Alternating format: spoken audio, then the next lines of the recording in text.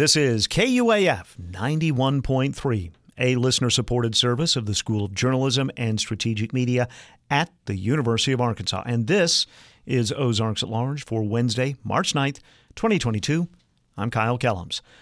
On this afternoon show, a boom in scholarship recognition at the University of Arkansas more than 30 years ago. Pruitt couldn't have foreseen it at the time, nor likely did anyone at the university, but the mid-1980s proved to be a turning point in the university's engagement in winning nationally and internationally competitive scholarships, and in building a scholarly community among undergraduates. We continue our series of episodes from the University of Arkansas's first 150 years.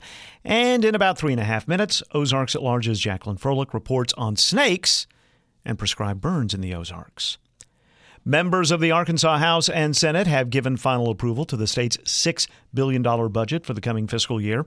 The Revenue Stabilization Act passed in both chambers by wide margins yesterday. At issue in the Senate was a subset of the budget to cover the cost of a proposed expansion of a state prison in North Arkansas. Democrat Senator Clark Tucker of Little Rock argued the cost of the 498-bed expansion will ultimately run much higher than the $75 million needed for construction.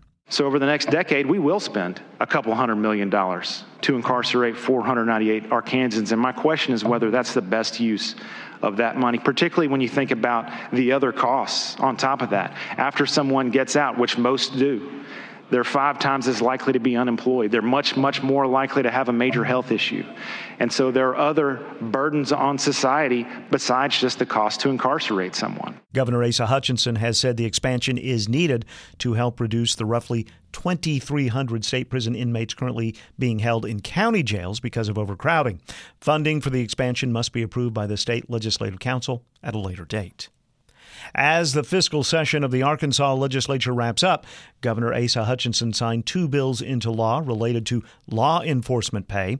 One bill provides a one-time bonus of $5,000 to all city and county law enforcement officers, as well as parole and probation officers. The other, Governor Hutchinson says, provides funding for a grant program to help law enforcement agencies buy new equipment. And this is for our cities and our counties and our law enforcement officers, that we are funding $10 million for grants for body cameras, for bulletproof vests, and other equipment that will build community confidence and professionalism of our law enforcement officers. The bill also raises the starting salary of state troopers from about $42,000 to $54,000 per year. The bills stem from recommendations made by a task force formed by the governor in the wake of the killing of George Floyd by Minneapolis police in 2020. And the number of people hospitalized with COVID-19 in Northwest Arkansas hospitals continues to drop. The Northwest Arkansas Council last night, with their report, showed 29 such patients in Washington and Benton counties. That's 3 fewer than 24 hours previously.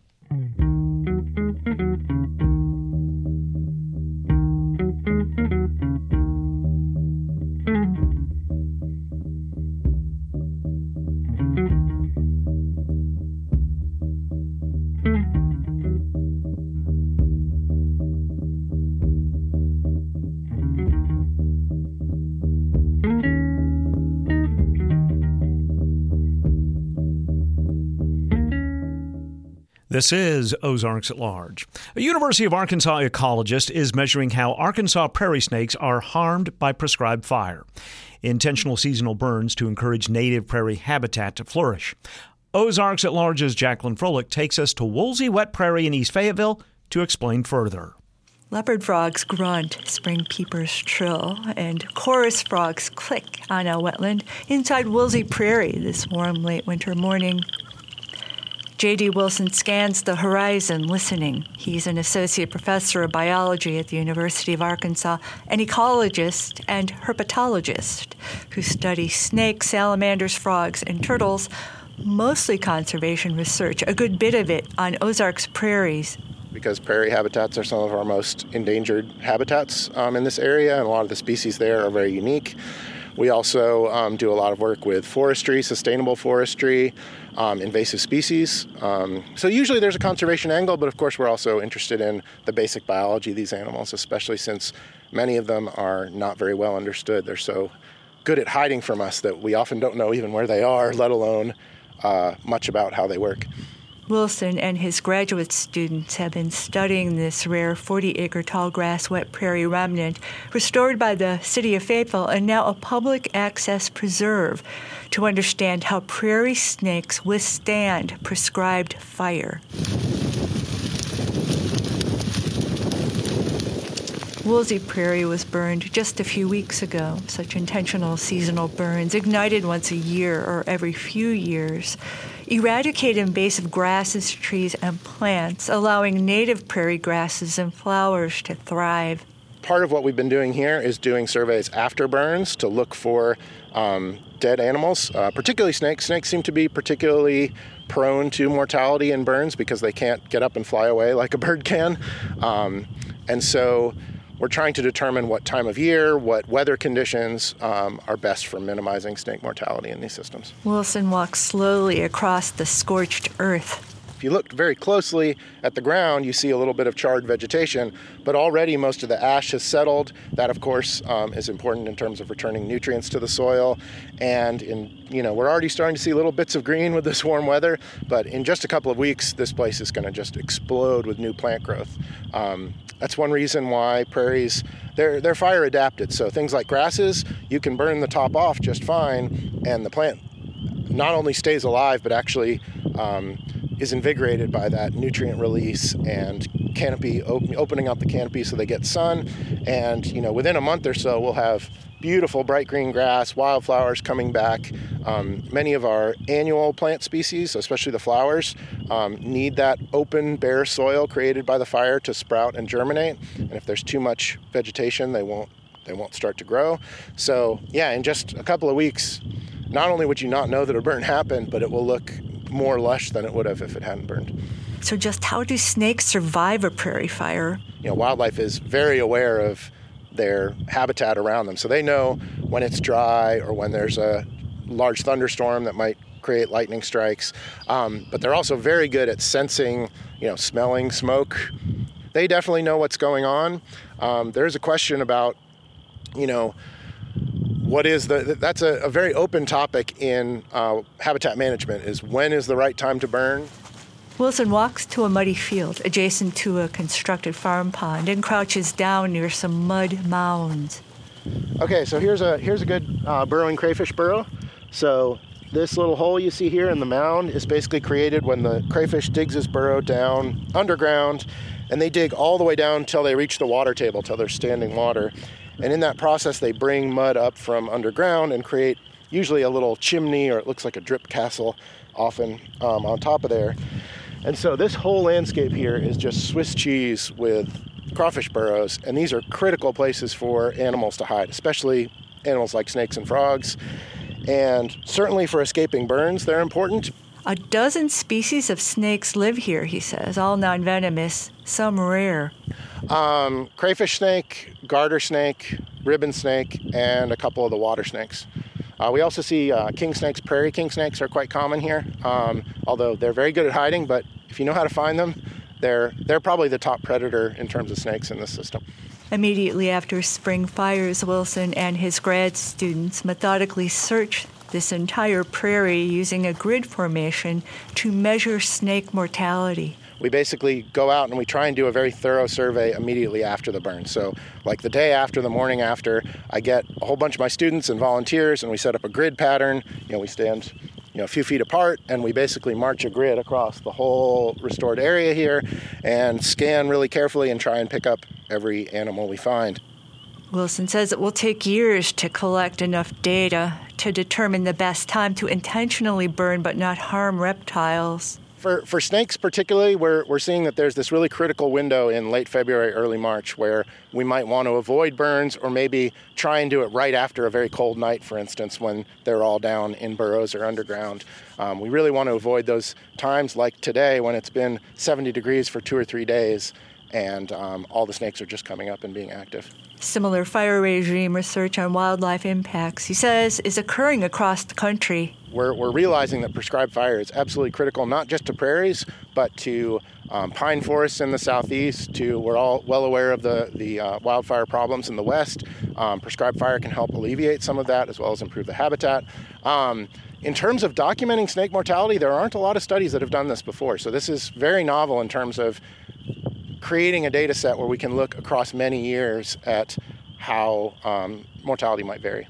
And with USDA Forest Service, national and state parks, and prairie preserves conducting more and more prescribed burns, Wilson's research and others will help to preserve wildlife from collateral injury and death. For Ozarks at Large, I'm Jacqueline Froelich. Quick reminder, we'll spring forward Sunday as we move clocks up for daylight savings time. That is not the only indication. Friday's forecast of possible sleet and snow notwithstanding, that spring is approaching. The Bella Vista Farmers Market announced this morning its first session of 2022 will be April 24th in the parking lot of the Village Center on West Lancashire Boulevard. The market will operate each Sunday from 9 until 2 through late October. And of course, with spring comes spring break. If you're seeking something to do with a spring breaker in your family, be advised that the Scott Family Amazeum in Bentonville will do something unusual this month. Open up on a couple of Tuesdays. The museum will welcome visitors on Tuesday the 15th and again Tuesday the 22nd from 10 until 5 each day. After that, they'll return to closing on Tuesdays beginning March 29th. Ozarks at Large is underwritten, in part, by the Walton Family Charitable Support Foundation. KUAF is supported by Butterfield Trail Village, a Northwest Arkansas retirement community catering to active lifestyles and resident well-being, offering apartments to village homes, plus a daily calendar of activities and events. ButterfieldTrailVillage.org for more. This is Ozarks at Large. This year's University of Arkansas Law Symposium, taking place Saturday, is putting a focus on a legal discipline not among the most discussed segments of the law, construction. Construction law in the Legal Academy is taking place Saturday, and it will offer speakers discussing a fast-growing and important element of legal study. Carl Serco, a professor of law at the University of Arkansas, teaches construction law, and he's part of the symposium's guiding force. I had just started practicing law in Kansas City, and the Hyatt Hotel Skywalk collapse occurred. 114 people died in that instance. So once in a while, when something like that happens, or the Surfside, Florida condo collapse, people recognize how important construction and construction law can be. Unfortunate high-profile disasters aside, construction law can be an out-of-sight, out-of-mind matter for most of us. In fact, Serco says the discipline can be the same for many in the legal profession. Most law professors don't think of construction law as a distinct specialty, but for decades, the practicing bar has recognized construction law as a very distinct specialty that involves special characteristics, special legislation and regulation and legal doctrine. And what's also interesting is that the United States is far behind a couple of other countries, including England and Australia, in recognizing construction law as an academic specialty. One of the goals of Saturday's symposium is to help elevate the standing of construction law in law school curricula and among law school scholars. Serco says there are about 35,000 attorneys in the United States claiming to specialize in construction law. But Justin Gunderman, a third-year law student who, as symposium editor of the Law Review at the University of Arkansas, is part of the organizing team for this weekend, says most of his peers, when asked about their legal concentrations, answer with a handful of similar answers. And those answers don't include construction law. Family law, criminal law, immigration. And as far as the class goes, we only have, I think, one professor, and that's Professor Serco, who teaches construction law pretty regularly at the law school. So it's not a class or not a subject that we kind of think about regularly, but it's something that I think has become more thought about, especially as more people take construction law to class as well. But Professor Carl Serko says there are plenty of reasons to become acquainted with construction law. There is high demand for people with construction law expertise. He says a burgeoning set of issues dealing with sustainability, the built environment, and climate change part of that demand, as is the fact that construction regulations can vary from state to state and from country to country. He says the first thing he covers in his law construction class is just how many different perspectives and incentives are involved in a construction project. We talk about something called project delivery systems, which means the contractual structures that lawyers and their clients develop to regulate the interdependent relationships on a construction project. As you would imagine, any construction project, even a residential construction project, probably involves a dozen or more participants. And if we go up to a commercial project or an industrial project, it may be 100 or more. And coordinating those relationships is a very complicated process. Because of those possible complications, he says the construction industry has developed specialized dispute resolution procedures. Construction projects, he says, often involve high risk in uncertain circumstances over an extended duration, which can lead to disputes, and disputes, at worst, can lead to everything stopping. And everybody loses. So the construction industry tends to use mediation, arbitration, or some even more specialized processes to try to solve problems as they develop without stopping the project. And that's one place where an attorney with construction law experience can step in and help. Justin Gunderman, the Law Symposium editor and third-year law student, says while he's not planning a career in construction law, he understands how an understanding of the principles can help a young lawyer and a young lawyer's resume. General practice areas of law, if you wanted to work in a law firm that has that, it wouldn't be a bad idea to have some construction law background or knowledge, because it's probably going to come up, especially if you work at a big law firm or bigger city where a lot of these developments are going to be taking place. Really, just a drive through downtown Bentonville with construction on seemingly every corner can be a reminder of just how many construction matters there can be in just one place. And there are different rules for public construction projects like roads or government buildings. And Professor Serko says technology keeps changing the rules too. Now, if, for example, you have a difficult-to-reach, dangerous area in a construction project that needs to be inspected, we can send a drone up, and the drone can do the inspection. The 2022 Arkansas Law Symposium, titled Construction Law in the Legal Academy, is Saturday. Registration is free. It's available by following links through the law.uark.edu website. We also have a link at ozarksatlarge.com. And this weekend's symposium is co-sponsored by the University of Arkansas College of Engineering. When you turn on KUAF, you hear breaking news, immersive stories from around the world, and even voices from your own community. You turn to KUAF for insights, information, and entertainment, and this spring, KUAF is turning to you. We're raising money at the end of March to keep the public radio you hear every day on the air. Be part of our spring on-air fundraiser, March 28th through April 1st, and make a difference to your public radio station. The high school basketball state championship games in Arkansas begin tomorrow afternoon. By the end of the games Saturday night, 12 different trophies will have been awarded. All games will be televised by Arkansas PBS. Thursday night, 2 area teams will play for 6A championships. The Fort Smith Northside girls face North Little Rock tomorrow night at 6, and the Bentonville boys meet North Little Rock at 6:45 tomorrow night. And the Farmington girls are also playing for a state title. They'll meet Nashville for the 4A championship Saturday night at 6. All of these games are being played in Hot Springs. If you're a supporter of public radio, why? Think about it for a moment. You support so many groups and individuals for the role they play in our local communities, and you know that KUAF has filled that role for over 37 years with programs like Ozarks at Large, The Pick and Post, or the Community Spotlight, or maybe the factual, in-depth, trustworthy news and information from NPR is why you give to your public radio station. What's the reason you support KUAF? We really want to know. You can use the Connect button on the KUAF app for iPhone to instantly leave your message, or you can call the KUAF Connect line, 479-575-6577. That's 575-6577. KUAF Connect, connecting you to your community and beyond. We'd love to hear from you. Just call the Connect line at 575-6577. This is a Wednesday edition of Ozarks at Large. The first 150 years of the University of Arkansas is based mostly in education, learning, and part of that particular history includes studying abroad and scholarships to let students study here and far.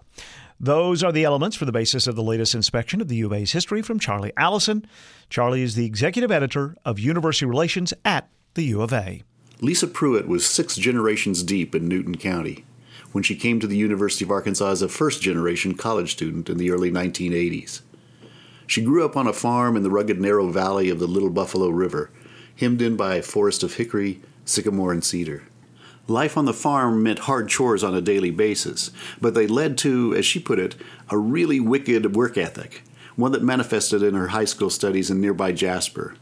Now, education in Jasper at that time could also be described as narrow. For 5 years, from 7th grade through her junior year, she was taught English by one person, Herbert Totten, who as a younger man had officiated at the wedding of Lisa's parents.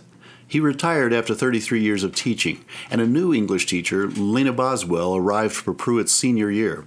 Boswell took her classes beyond grammar and introduced her students to the literature of English. Pruitt hardly knew how to study it. She loved reading, but had never thought about the study of writing as an academic exercise. She said, quote, "Mrs. Boswell exposed us to literature, and I remember feeling encouraged by her. For Lisa, it was like climbing out of the valley and standing on a bluff looking over the entire world. Going to the university broadened that view even wider. Along with the required courses for her degree, she took electives such as Victorian and modern literature, taught by Professor Lina Lee Montgomery, and classical studies taught by Daniel Levine. In her spare time, she served on a variety of student organizations and edited the Razorback Yearbook. In 1985, Lisa Pruitt graduated as one of the university's 3 valedictorians. Even at that point, though, none of the faculty had thought to suggest that she consider applying for a nationally competitive scholarship, such as the Rhodes or Marshall Scholarship. For that matter, no one had even counseled her on where to apply for law school. She stayed at Arkansas and enrolled in the U of A School of Law, more as a matter of course than any strategy. While in law school, almost by happenstance, a law professor with whom she had never had a course, Morton Gittleman, told someone he thought she should apply for the Marshall Scholarship. She did, and in 1986, she became the first woman in the university's history to receive either of the 2 prestigious international scholarships, the Marshall or the Rhodes. Pruitt couldn't have foreseen it at the time, nor likely did anyone at the university, but the mid-1980s proved to be a turning point in the university's engagement in winning nationally and internationally competitive scholarships, and in building a scholarly community among undergraduates. Neil Carruthers was the first U of A student to win a Rhodes Scholarship. He was awarded the scholarship in 1904, just 2 years after establishment of the Rhodes. Finishing his degree at Arkansas in 1906, he earned a diploma in economics the next year from Oxford University, later becoming an eminent American economist at Princeton, and only suffering a setback in his economic theories when the stock market crashed in 1928.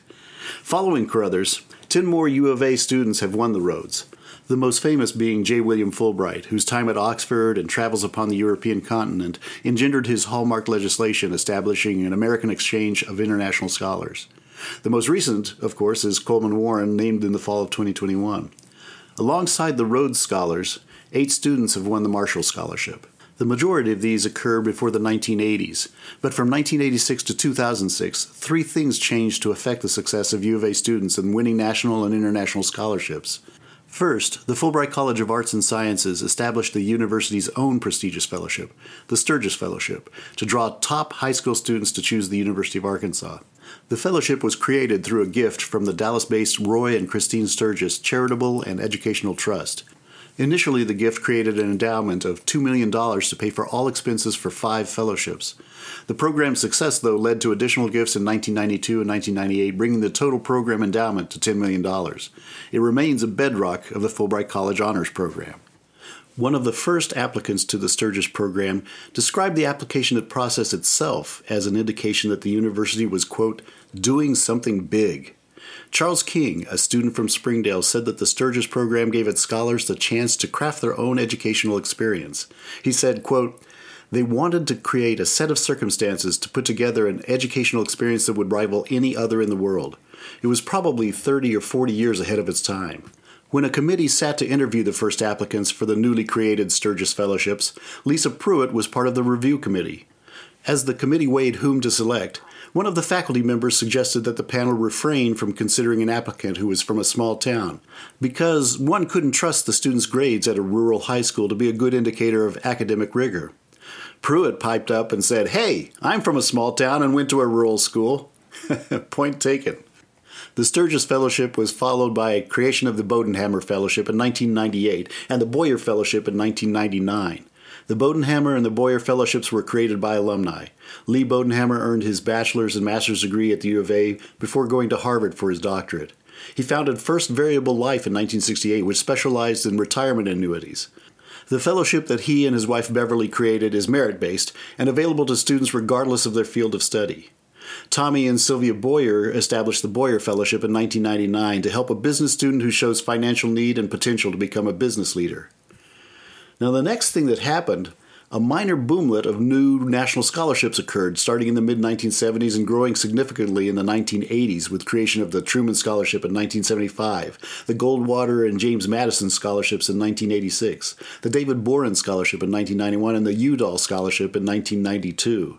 Other national awards continued to be created, and when combined, they gave the university an incentive to prepare its top students for applications. Someone started asking, how can high-achieving U of A students gain awareness of these prestigious scholarships early, as well as build a competitive resume? How has the academic curriculum of previous winners affected their selection? What about their public service, their undergraduate research, or their extracurricular activities? No longer would Elisa Pruitt be overlooked. There was enough activity for the university to devote guidance and resources to helping students win these fellowships. In fact, the first person to apply for a Marshall Scholarship after Lisa Pruitt's success was Charles King. And he searched out Pruitt for advice, and then he contacted the most recent Rhodes Scholar, Eric Ware. Both of them offered pointers. King said, quote, "They were like the pole vaulters and really made things possible for us coming behind them. They were a living, breathing example. This is the world you can inhabit if you want." His next step meant numerous steps, all of them leading into the bowels of the Arkansas Union to search out a small office where, lore among the Sturgis scholars held, there was a retired professor named Harry Ainsworth who held all the keys to the study abroad kingdom, including applications for prestigious scholarships. King found this lair, and in it was a file cabinet full of pamphlets from around the world. King said, quote, "You told him what country or program you were interested in, and he would pull out the pamphlet and let you read it. You couldn't take it with you. It was his only copy."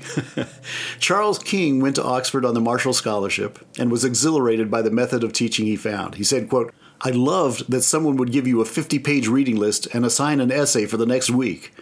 As an example," he said, quote, "So for next week, why don't you write me an essay on each country gets the socialism it deserves?" He didn't know what the sentence meant.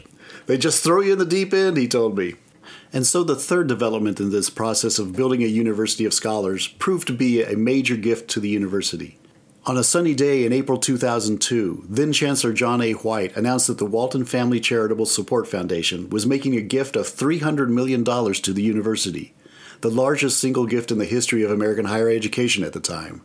2/3 of that gift created and endowed an honors college. The gift agreement specified breakdowns in how the honors college money would be endowed: $113 million for student support, $58 million to recruit new scholar teachers for the honors students, and $29 million for library acquisitions and technology upgrades. The support for honors students was extensive, with 300 endowed fellowships and another 300 academy scholars. $10 million for undergraduate research and $4 million to support international study for the honors students. Chancellor White said, quote, "This unprecedented generosity from the Walton family will transform the University of Arkansas for our students and faculty, and in the process position us to serve as a powerful engine of economic development and cultural change for the entire state. What the Walton family has done today will improve life in Arkansas for generations to come, and we are grateful beyond words." You know, the word transform can feel a little overused in higher education, but in this case, White was right on the money. Charlie Allison is the executive editor at University Relations at the University of Arkansas, and he delivers stories of the people and events of the first 150 years of the U of A. You can find out more about observations of the university's sesquicentennial at 150.uark.edu. Support for KUAF comes from Malco Theaters, offering reserved seating at the Rogers Cinema Grill, Springdale Cinema Grill, and Razorback Cinema Grill and IMAX Theater in Fayetteville. Showtimes, tickets, and more information available at malco.com or the Malco app. This is Ozarks at Large.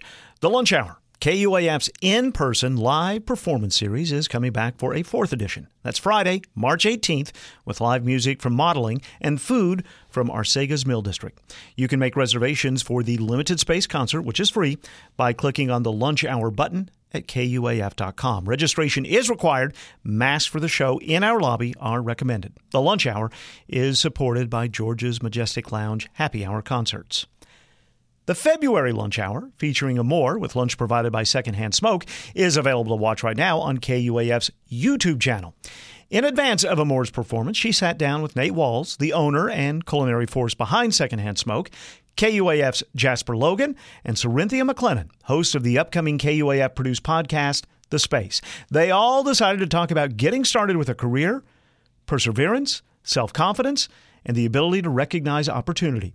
Jasper asked some more about her music and about sharing herself in that music. We all have a story, but, we can't be afraid of telling that story.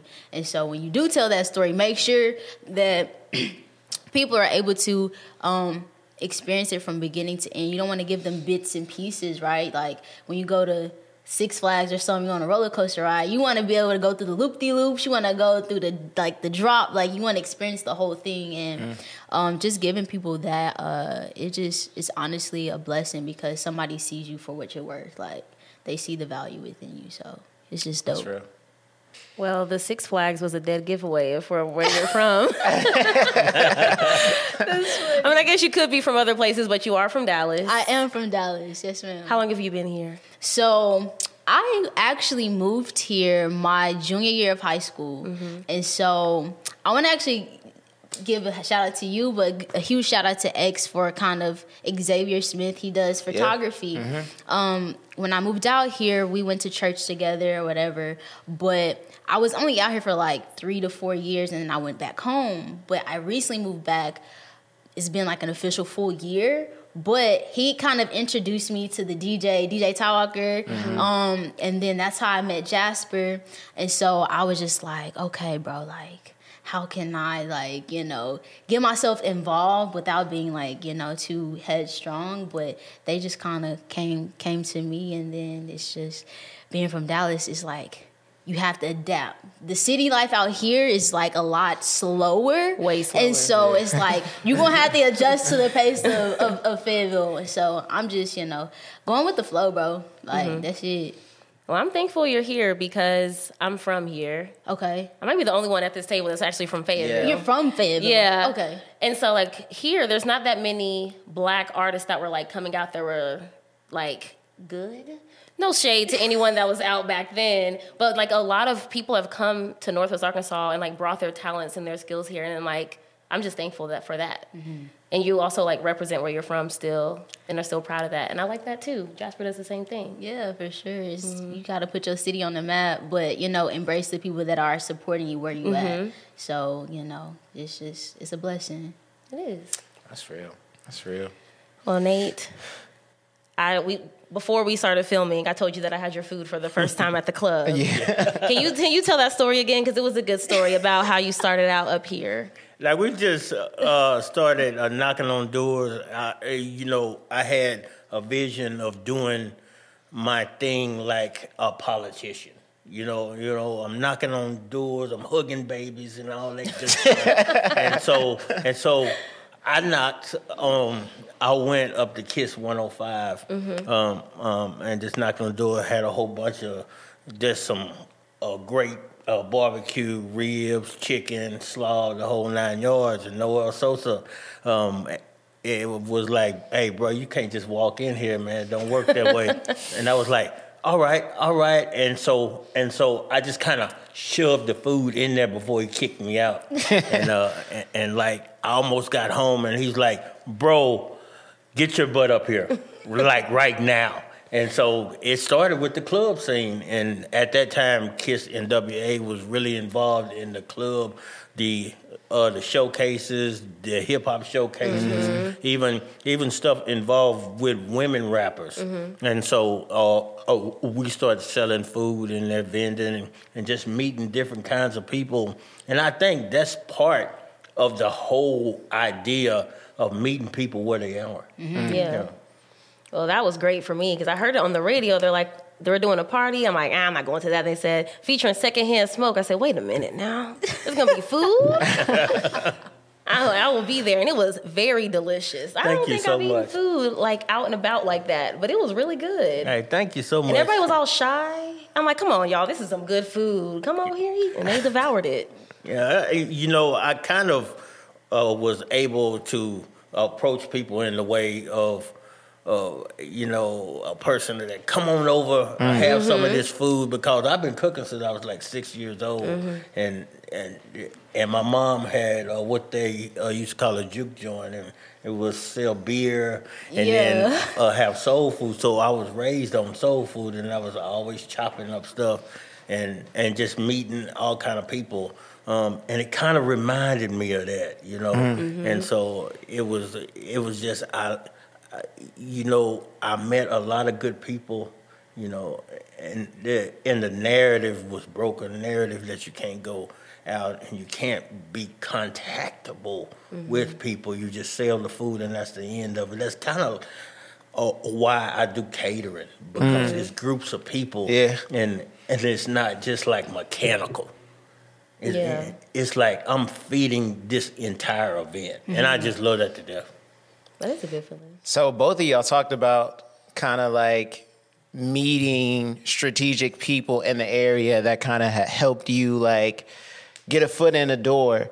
I want to talk about like the whole process of like getting a foot in a door here in Northwest Arkansas. I know for like hip hop, it's hard. Like we had to create our own spaces. We had to like, turn gallery shops into like venues. And so like, I'm curious too, like for you, Nate, for like food, like what would you say the hardest part is about like getting into this area in terms of like starting a business, in terms of like getting word out about your business and your food, and like in terms of even being black in this area? So talk to me about some of the like hardships that you've had to like see trying to get your foot in the door. So when I first started, I didn't want to be like a black cook. I'm just gonna feed my community that way. In the black community, I went straight to the rich people's residence. You know what I'm saying? And I had incidents where I was called the N-word, door slam. They calling the police and all those kinds of things. But I knew that I wasn't gonna take it personal, because I know people from all kind of races, and they've always been good to me. Always been good to me. So you can't just brush with that broad brush. You know what I'm saying? Paint with that broad brush. And so we kept on doing it. And I was like at the end of my rope, just getting really frustrated. And it was this big campaign event, and somebody canceled, thank God. And then I came. The organizer said, "Hey, Nate, you want to do this? It don't pay no money." I was like, "Huh?" It don't pay no money. I was like, inside my head, I remember what somebody said, "You got to invest in yourself." And so I did that, and people just loved it. Because it wasn't like ribs. It wasn't just ribs. It wasn't just barbecue. It was a lot of different other stuff, and people can relate across the board too.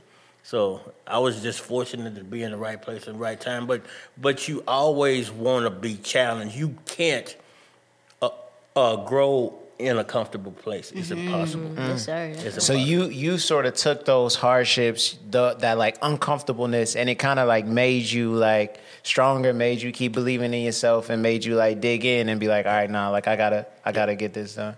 I think we got a tendency of just staying within our comfort zone. Yeah. Like, I see that from a lot of businesses, especially black businesses.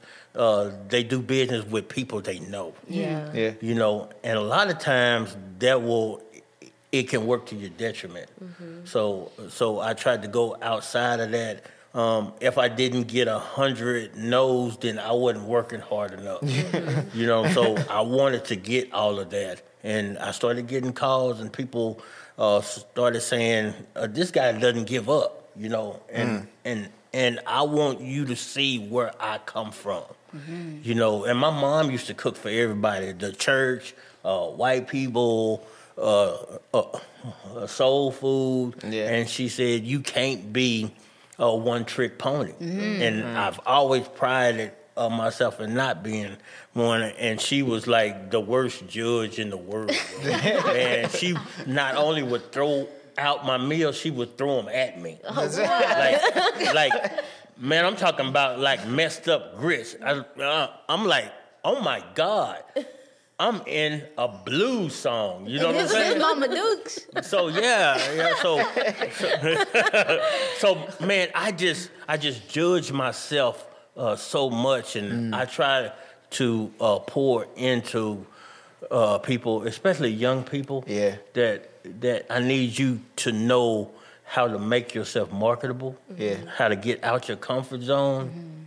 And have value in yourself. That's how you know what to charge people. Mm-hmm. If you don't value yourself and they don't see that, then they're gonna give you bottom because they're looking for a deal too. Mm-hmm. So Well, you're pouring into this young person for sure. I'm glad this is recorded so I can look at this later. Amor, I'm gonna ask you the same question. Like, you know, what are some of the hardships that you've noticed, even in your short time being back and like trying to like get into that hip hop scene that's trying to break open? Like, what's some of the things that you've noticed?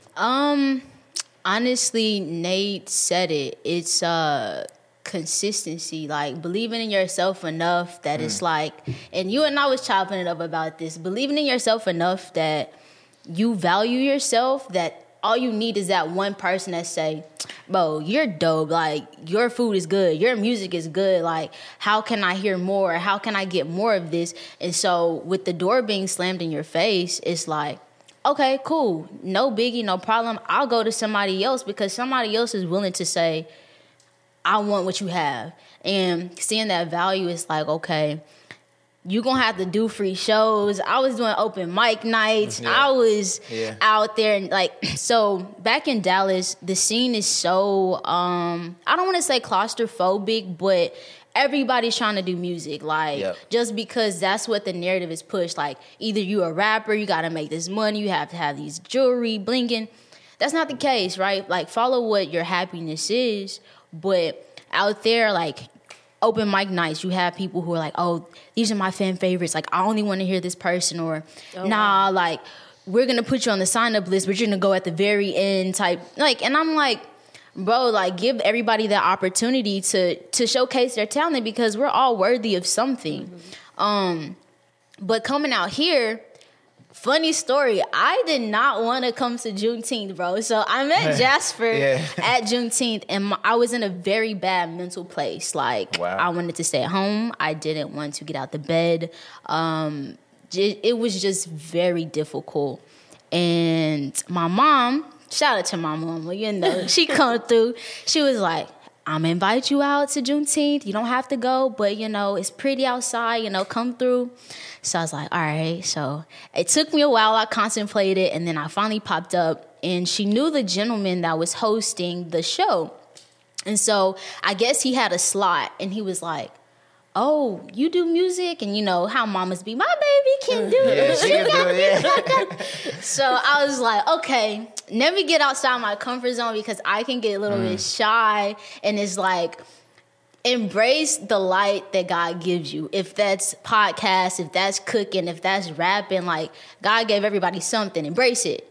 And so I was like, all right, bro, I'm gonna just do it. And I always keep my music on me at all times. So just in case the opportunity presents itself, you gotta be ready. So you didn't even it wasn't in your head that you were going there to perform. No. Like, that's crazy. At all, bro.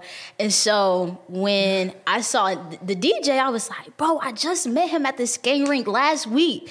And so he was like, yo, what's good? You about to perform? And I'm like, yeah, they got me to sign up, so I'm here. And I ended up performing, and it was one of the best opportunities that I could have ever made, because it put me in this light that somebody saw my worth, somebody saw my value, and I had to dig deep through that pain. You have to be uncomfortable to get where you want to go. And bro, when I tell you, it doesn't matter in that current moment how you may feel. Once you do it, in the long run, it's so beneficial. It's so beneficial. You just got to keep pushing through. The musician Amor sat down with KUAF's Jasper Logan for that conversation, recorded at and by Lens Audio on the Fayetteville Square. It was part of last month's lunch hour event. Her performance in the KUAF lobby can be viewed right now by going to the KUAF YouTube channel. We also heard in that conversation Nate Walls, the owner and chef at Secondhand Smoke, the caterer for the February lunch hour, and Cerinthia McLennan, the host of the soon-to-be-released KUAF podcast, The Space. The Space is an ever-changing place where she's going to share her favorite things, places, and people, and will invite listeners like you to do the same. The first episode will drop very soon. Stay tuned. We'll have details. And speaking of first episodes, the first episode of The Future of Money is ready. Each edition will help us understand digital currency, blockchain, and, well, the future of money. This new KUAF podcast, produced by Lee Wood, sounds like this. This is The Future of Money, a podcast where we hope to educate and get educated about the new world of blockchain and digital money. My name is Eric Denboer, and I will be your host. Hi. Well, I want to start by saying this is the future. Blockchain, which I have been, engulfed in for 5 or 6 years, I have noticed that it's bringing a truth to internet that we desperately need. And blockchain works in such a way that it's almost like a train moving forward. And this train has cabooses, and you can put things in the cabooses, but you can't take anything out. You can go back and look at it, but you can't change it, which becomes a truth. Each block that is made, or each caboose that is filled with information, it takes 10 minutes to create one. And then the person that had mined the block, so to speak, he won't get paid until the 6th block is made, which is an hour.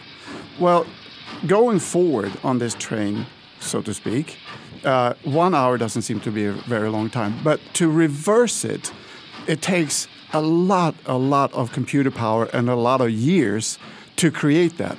So you can then start asking yourself, is it worth for me when I've actually won this block and won those Bitcoins?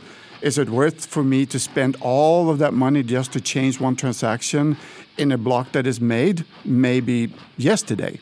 Because the computer power to do that, it can take millions of years.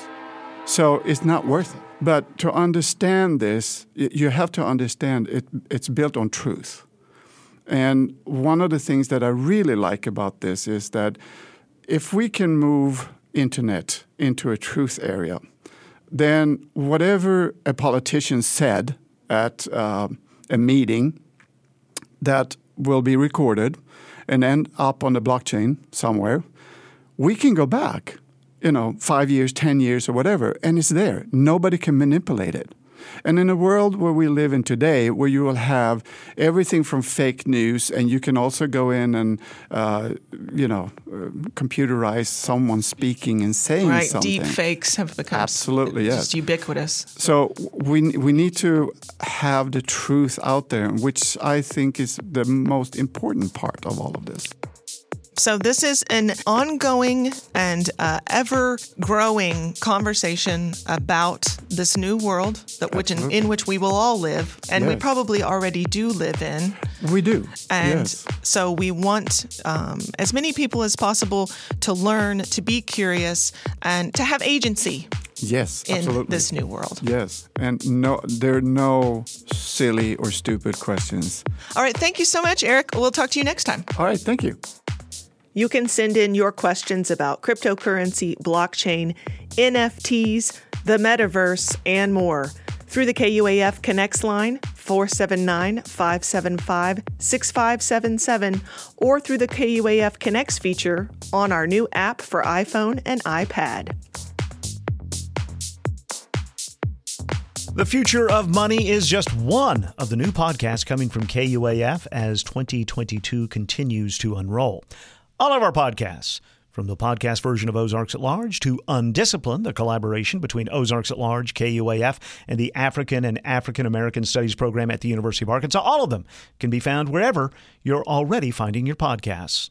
KUAF is supported by Temple Live Entertainment and Events in Fort Smith, presenting American blues guitarist and singer Tab Benoit live at the Temple Thursday, March 10th, and welcoming singer-songwriter Ray Wiley Hubbard Friday, March 11th. Seating is limited. Tickets are available at templelive.com. Crystal Bridges Museum of American Art in Bentonville offers the perfect destination to experience art, architecture, and 120 acres of Ozark nature. Visitors can explore the galleries, walk the trails, or participate in art-making programs. More information at crystalbridges.org. Tomorrow, on a Thursday, Ozarks at Large, the desire to give aid to charities helping Ukraine. How do you know your donation is going to the right place and actually helping? Ozarks at Large's Jacqueline Froelich will have that report for us. Plus, adapting the patronage model used by symphonies to support local music. Black Fret, based in Austin, Texas, is teaming up with House of Songs, based in Bentonville, to do that. And we'll learn more tomorrow at noon and 7, and anytime you want to listen when you subscribe to the Ozarks at Large podcast. How do you pick up your life and flee your country? One Ukrainian made a list to help others. Number 5, you have to act fast. Don't panic. Keep the children in front of you. Let them go first. It is a scary moment, but it has to be survived. I'm Elsa Chang, Ukrainians helping each other evacuate. This afternoon on All Things Considered from NPR News. All Things Considered this afternoon from 3 until 6 on KUAF, and you can always ask your smart speaker to please play KUAF to listen from anywhere. Warm weather season means a lot of music throughout our listening area. We're going to tell you about some of the live music you can experience this coming weekend when Timothy Dennis and I sit down inside the Harold and Blanchcock News Studio tomorrow. But I will tell you that the city of Springdale announced this week that their lineup for the Live at Turnbow concert series in the downtown outdoor dining district in Springdale is set. It begins April 28th with Modeling, the next act, actually, that will be part of our lunch hour. May 26th, the Jeff Horton Band. July 28th, Jukebox Confession. August 25th, House of Songs will present. On September 29th, Big Piff, and on October 27th, City Sessions presents. These are all free. They're in downtown Springdale. We'll keep you up to date with more live music as the warm weather returns for real. This is 91.3 KUAF, Fayetteville, Fort Smith, Bentonville, and Rudy. You can listen to KUAF anywhere you are by asking your smart speaker to please play KUAF. Timothy Dennis produced today's show in the aforementioned Harold and Blanchcock News Studio. Contributors on this Wednesday show included Jacqueline Froelich, Charlie Allison, the executive editor at the University of Arkansas Relations at the U of A, Jasper Logan, and Cerinthia McClellan. Lee Wood produces the Future of Money podcast. And this reminder, all KUAF podcasts, past, present, and future, can be found wherever you're already finding your favorite podcasts. The lunch hour conversations are recorded by the folks at Lens Audio, located on the Fayetteville Square. Our theme is written and performed by Daryl Shawn. You can find Daryl performing live every Monday through Friday afternoon on his Facebook and Instagram feeds, and you can also find out more about Daryl wherever you find out more about music. You can find out more about Ozarks at Large, including finding past full editions of our show, and individual stories, interviews, and features by going to ozarksatlarge.com. And with those individual features, stories, and interviews are links that allow you to share them with people you think would be interested through social media or through email. That's at ozarksatlarge.com. We'll be back with you tomorrow at noon and 7 for a Thursday edition of Ozarks at Large. From the Carver Center for Public Radio in downtown Fayetteville, I'm Kyle Kellums. Thank you so much for being with us. We'll talk again very soon.